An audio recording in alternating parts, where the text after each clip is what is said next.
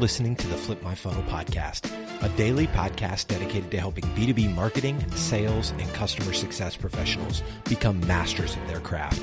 It's Monday, and in these episodes, you'll hear Sangram interview incredible practitioners, thought leaders, and entrepreneurs within our community. And like Sangram always says, without a community, you are simply a commodity. Here we go. Yeah, I'm so excited for us to do, as I shared with you earlier, there's some really cool things about to happen on my side of the world, but I can't say much about it. So while that's happening, this is my safe place weirdly, and I'm super excited to spend some time with you. I couldn't be more excited to be here. And I will say, when I looked at the video, I was inspired and motivated. And you couldn't see me doing this where I'm like, yeah, they don't care about your product. Right? Yes. They don't, right? They don't. So let me embarrass you for one more minute here before we jump into this. So I'm going to just give your bio to everybody out there. So one, Deanna is the Global Head of Marketing for Marketing Services and also the Chairperson of Diversity and Inclusion at Televerde. She's been a marketing executive through and through. She has advised companies. She continues to be an inspiring leader in the Peak CMO group, which is fascinating and fantastic. And I know, as we were talking about it, you're already having one-on-ones with people who want to talk to you about CMO. You talk about leadership. You want to talk about second chances. You want to talk about how do you do diversity inclusion the way it needs to be done. So we have a host of areas we can go into. But one of the areas I want to dive right into with you, Deanna, is that tell the story of second chances. How did that come about? How did this company come about? What's the business model? Because I think we all deserve to we want for ourselves second chances, but it's really hard for a lot of times to give others a second chance. So tell me more. Yeah, you've hit a lot of things. So Televerde is a 26-year-old company, so it's not new.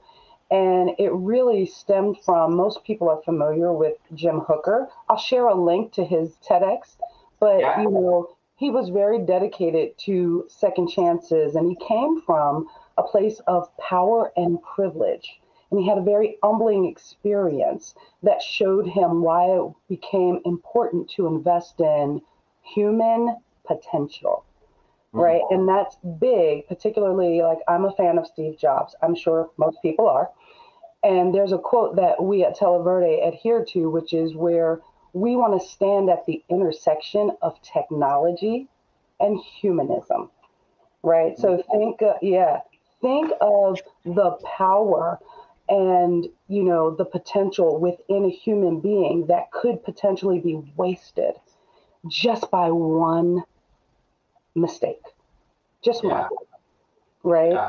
And think of it as the one mistake that someone got caught for versus the mistakes that you, me, and others have made that could be equally or even worse that were never found out.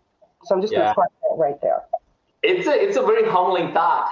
It's like if everybody knew what everybody has ever done, and we kind of, right? We all ourselves will close our eyes and close our ears and say, please don't see the ugly side of me or the things that I did or we all might do in our future that we would not be proud of. But we all, some way, somehow, have been given second chances in our lives.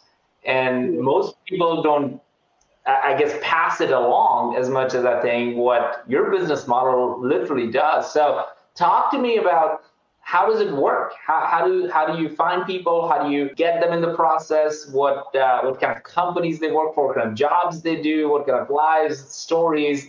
I think I'm like... You're like, give me everything. You're like, give me everything. So yes.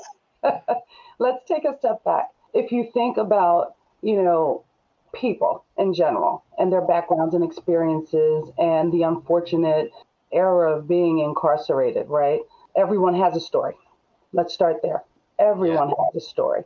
And so, imagine being in a situation where now someone will come and invest in your future as opposed to holding against you your past. So that's exactly what we do here at Televerde as a business model. We have a stringent criteria in partnership with the Department of Corrections in the areas where we work so that we can recruit and attract and train and develop talent teach them very modern and marketable skills in sales, in marketing, in technology. You know, we have ladies learning how to code, even as you and I are sitting on this event right now, right? Very marketable skills, investing. They get college credits. We really invest in, again, the human potential. And they work for some of the world's largest companies. We have customers where, you know, our ladies are sitting in sales and in marketing and in customer success and technology, supporting some of our customers, such as, you know, your SAPs and others of our customers, Pulse Secure. So if you think about that, you know, these ladies are getting invaluable, cutting edge work experience, and they're earning a fair market wage while doing that. And it's important that I put that out there because, you know, it's very easy for someone to potentially twist that and say, oh, well, you're using, you know, no, that's not the case. We are training, investing in, and paying these ladies, and they're able to take their earnings and support themselves, support their families, and to save for their future as they come out of the system to be able to continue the process. Oh my God, like that itself is such, I'm getting goosebumps just thinking about it. What's the hiring process? How do you do that?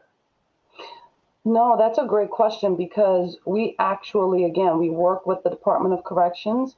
We actually go on site. We have engagement centers right there on the grounds, right? So they go through a hiring process. They go through our understanding of, you know, what they have done so that we can also coach them mentally and emotionally through our foundation, right, for the future transition. So it's just like your hiring process or GE's hiring process. Nice. They have to submit their resume. You know, they go through interview rounds. They have to qualify. There's minimum educational requirements that, you know, we also then continue to increase and build upon from there.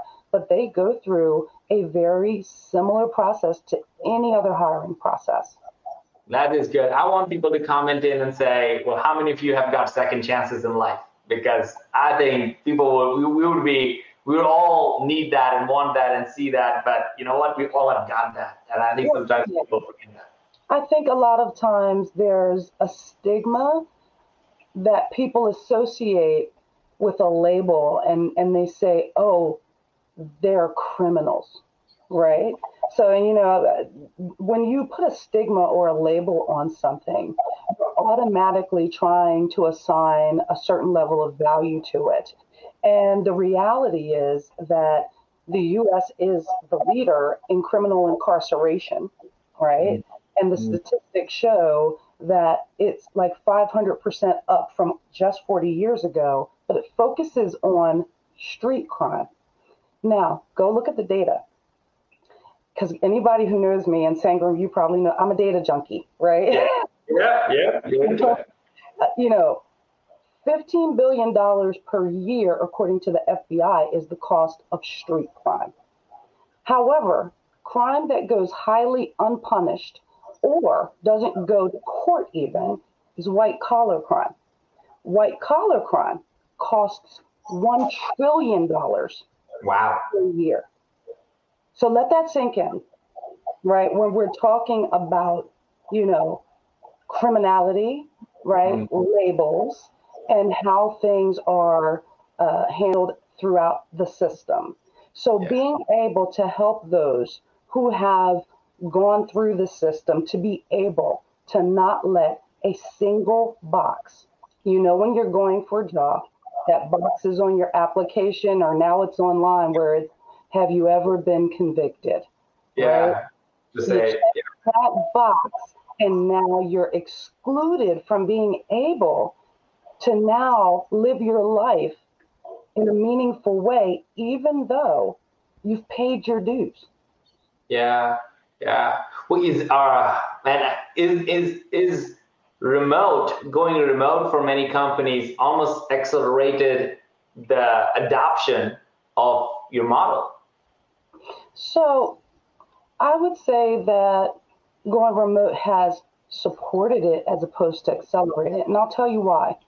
I think as we as a people, a country, a nation, whatever you want to call it, as we begin to understand people, and this ties so nicely into diversity and inclusion, because incarcerated persons are a disempowered community. We don't often think of them in that way, but they are a disempowered community. And when you view it from that perspective, now you're able to say, oh, we have partners who have worked with us over years who literally hire our ladies because they've done such an amazing job. So this isn't just a feel-good kind of story. This isn't just, oh, we're helping people transform their lives. We are transforming business even as we are transforming lives. And that's the power of Televerde. Well, you mentioned about every one of us have stories. And I'm sure you hear stories all day long around, okay, well, this woman was doing this for her family, and this woman actually is now able to go to the job. This woman is now able to have self-esteem, to do certain things that she never thought she could. And this might be the best thing they do every day of all things that they could be tempted to do or not do. And this is a choice that they're making in the right direction, without obviously naming names or anything. Like, love to hear a story that has given you goosebumps. I've had so many stories. So I'm a 3-time Televerde customer before I came here to work. Yeah. So that's the power of, just understanding, the intersectionality of business and life transformation for me. So I've heard amazing stories. If you go to our website, we have a story where you can go read or hear a video of Kristen Schwasinger. Go to our website and listen to her story, where she talks about her confidence and the courage to change, which is one of our core pillars here. The courage to change, to be seen as a human being and not as a checked box, not as your worst mistake, but as a human being. If you go and check out our leadership page on the website, you will see one of the most amazing women I know. And, she's right out there. Her name is Michelle Sirocco. Michelle came through the Televerde program, and she is now our Chief Social Responsibility Officer. Wow. If that is not a story, then I don't know what you consider a great story, right? Imagine going from incarceration and moving through and going up the ranks, improving it in business KPIs, right, to the C-suite. That is powerful. We have other stories without names of folks who I worked with. Name was at at another company, and they were at that point in time on the inside, and they are now top representatives here at Televerde. It's a journey. And if you think about it, life in and of itself is such a journey, and it is a story. And we have story after story after story of women who, to your point, yes, heartbreaking stories of, abuse that led to, an unfortunate mistake that then led to incarceration. But imagine someone seeing your potential and extending to you an opportunity to make a different decision, right? Because life's all about decisions. Yeah, right?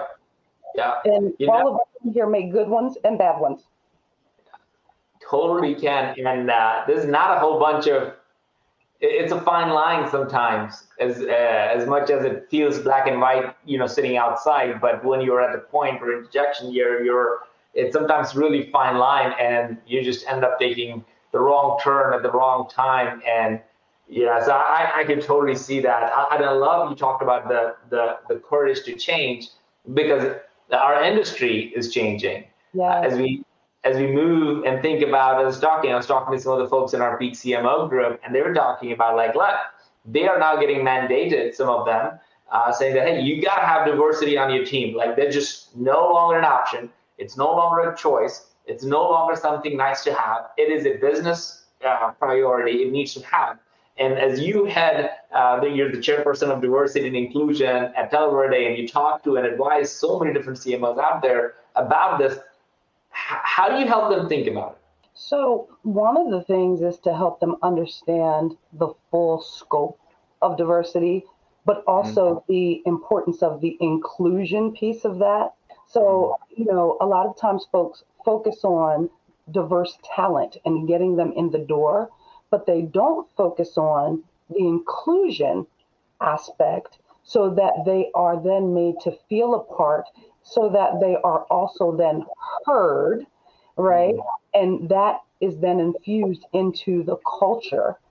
And that's where the transformation takes place. So one of the first things I would say is, don't think of it as just getting the folks in the door. Think of it in terms of making sure that they're welcome when you bring them in and that you embrace them. And then I like to talk about resetting the table.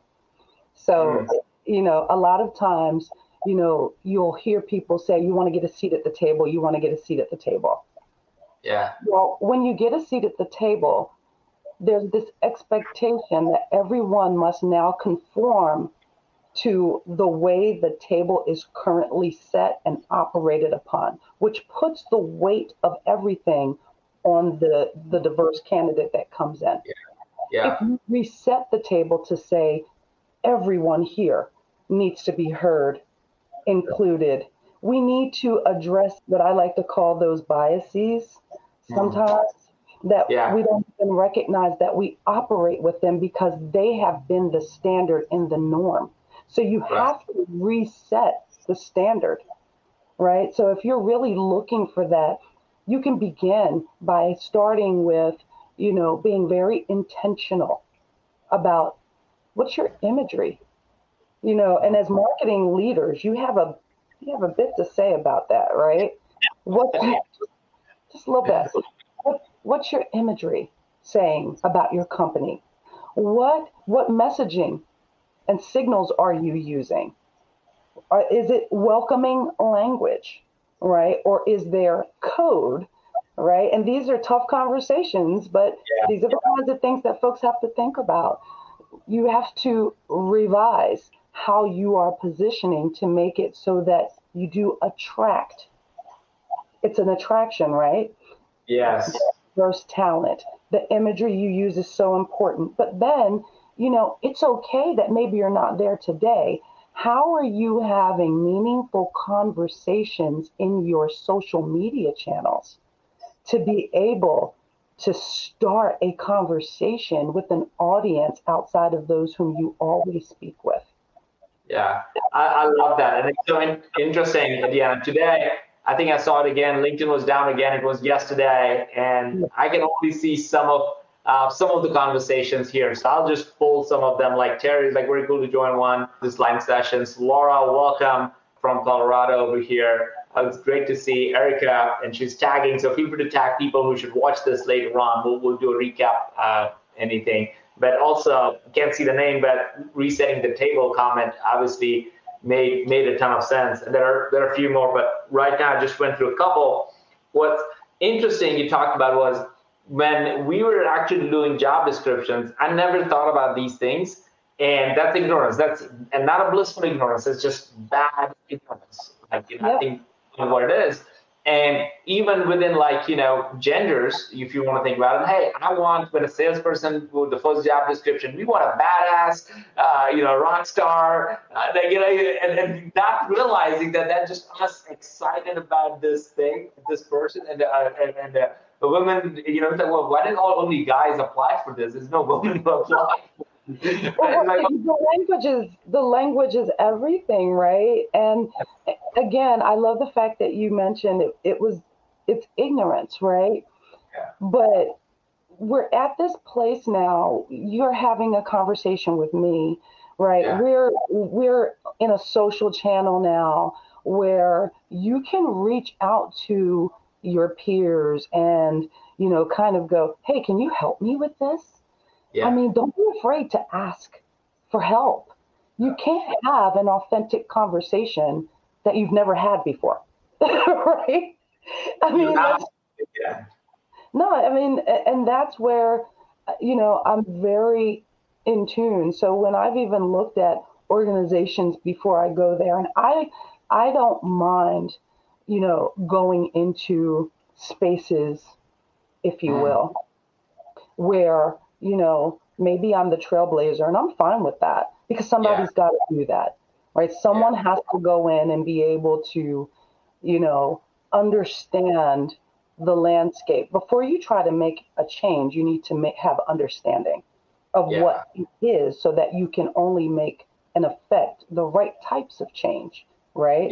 So I don't mind going into spaces where, I may be the only in many factors, right? Whether it's women, whether it's because I'm a woman of color, I'm a Black woman, I may be the only. I'm okay with that. But then there's other aspects that we have to consider. So think about other aspects that people don't always associate with diversity and inclusion beyond, right? Think of age. Think of disabilities, right? Think of veterans. Think of, gender. Think of religion. And all of these factors where whether we want to admit or not, people have what we call unconscious biases. They're unconscious because they're built into the framework of your thinking, and you're not actively moving upon them. It's like stuff in your basement in that corner that you don't check, and it's sitting there, but you don't actively see it.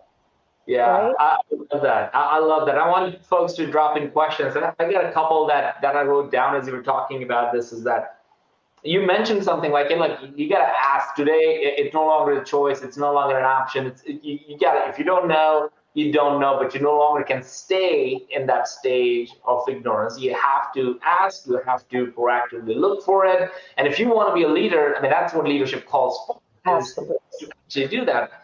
So if you were to say that, somebody hearing this right now saying, I know, I need it. What is the step one, step two of this process? How do people reach out? Should they be part of community groups? Should they be part of, they don't know? And they're a lot of times I will tell people, just audit your circle. When I ask you, hey, can you refer one of your friends to me? And if none of your friends are other than the friends that you just, grew up with, you got a problem, right? So some new friends, man.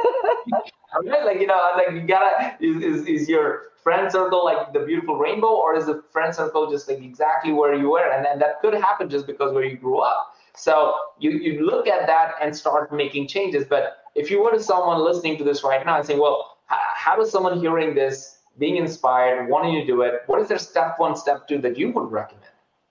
Yeah, so here's my thinking. Number one, I'm going to keep saying this word, intentionality, right? Intentionality. You will need to be intentional about widening your circle, diversifying your circle. I mean, your portfolio tends to not just automatically diversify. What do? You look at the options and you go in and you diversify your portfolio, right? Yep. So if you notice, and before you try to attack something from just the business perspective, I urge leaders to start with self. Reflection is a powerful tool, right? If your motivation for attempting to get diversity into your place of business is quota driven, I want you to think about that again. Yeah. Right? It needs to be based on a recognition of multiple things. One is, first, it is about people and the power that diversity brings into the business. And then there are proven business KPIs that diversity and inclusion add to your business. More diverse companies enjoy higher revenues. More diverse leadership teams enjoy greater decision-making authority with more accuracy. These aren't things that I think. Happy to send. Yeah, these are stats that I'm happy to send out. Happy if anybody wants to see them, because they prove that it is a diverse perspective that allows you to connect, resonate, and be able to engage with a wider audience in a more authentic way. That leads to business. I love that. It's I was listening to a conversation between Mark Benioff and Sheryl Sandberg. This was probably 2 or 3 years ago, and he was asking her about diversity and her role at Facebook and all those things. And he was like, well, people say at that time I don't think the data was as much out there, but I think people were starting to think. This is like 2015, I think. And they're like, well, is there data that supports that more diversity actually drives greater business outcomes? And her response, I think you'll get a kick out of it. Her response is that show me the data that shows that not having diversity actually improves your performance. Once you show me that data, I will show you my data. And Mark was like, well, I'm going to go to the next question now, right? Exactly. It was such a phenomenal moment where you just flip the table on it and like, look, you're asking for data. For what data do you have that is exactly why it improves? You just don't. It's huge. I do enjoy that response, by the way, but it's huge. So when folks are looking for how do I bring more diversity into my organization, I think leadership, we're back to intentionality. Leadership needs to sit down and go, we need to do this, but let's get our why. Without a why, you're just trying to check a box. And if you check a box, you will bring in talent and you will misuse and abuse that talent. Yeah. They will not feel included. They will not be heard, and they will leave. And you will have a churn. So what's your why? I love that. Now, Deanna, do you see, well, let me ask you, what role does marketing play in this part of the world? I don't know if we shared this earlier, but I think marketing has a tremendous role to play here. Number one, from, your brand perspective, right? You have the ability to look at both your imagery and your messaging. What does your imagery say about you? Imagery is powerful. People remember visuals more than they even do words, right? So what does your imagery say? If your imagery is not diverse, and when I say diverse, I know, unfortunately, a lot of people think of diversity in only one way. I'm going to say it again. There's such a wide scope when it comes to diversity, right? Yeah. So, if your imagery does not align or support, then people can't see themselves. And I'll give you a story. I made a brand change to Dove. And I'll tell you why I made that brand change. Because when I started seeing imagery and messaging that clicked for me, I said, oh, they get me. Yeah. I'll try that. Yeah. Right? I'd never used Dove before. It was not my brand of choice. And this is not a customer testimonial to say Dove is where you should go. But somebody could think that, but that's good. Somebody's going to be like, she uses Dove. But what I saw was I was able to see myself and that they understood my needs. Isn't that what marketing does? Yeah. We need to understand the needs of our customers. Again, no one cares about your product. It wasn't about their product. It was that they understood me. So if you in marketing have messaging and branding, so that's imagery and the message, you can literally write a narrative with images that opens up your brand in a much more authentic way. And I say authentic because now it can begin to reflect real life as opposed to a microcosm of what things have always been. I love that. We went through a Terminus recently through a rebrand story. Almost every company is doing that. It's just the new thing, right? Like to do it because we just came out of this, or it's just, we still are, but some of us are actually, I feel like we are kind of coming out. Or at least I would like to say we're coming out of this thing. We're no longer just there. We're just coming out of this crazy time of our lives. And instead of even saying we're the best, we're best at this thing in the world, we started to say like we're the best thing, best trying to do for the world. And instead we went even further saying, well, it's not just for the world, it's for the planet.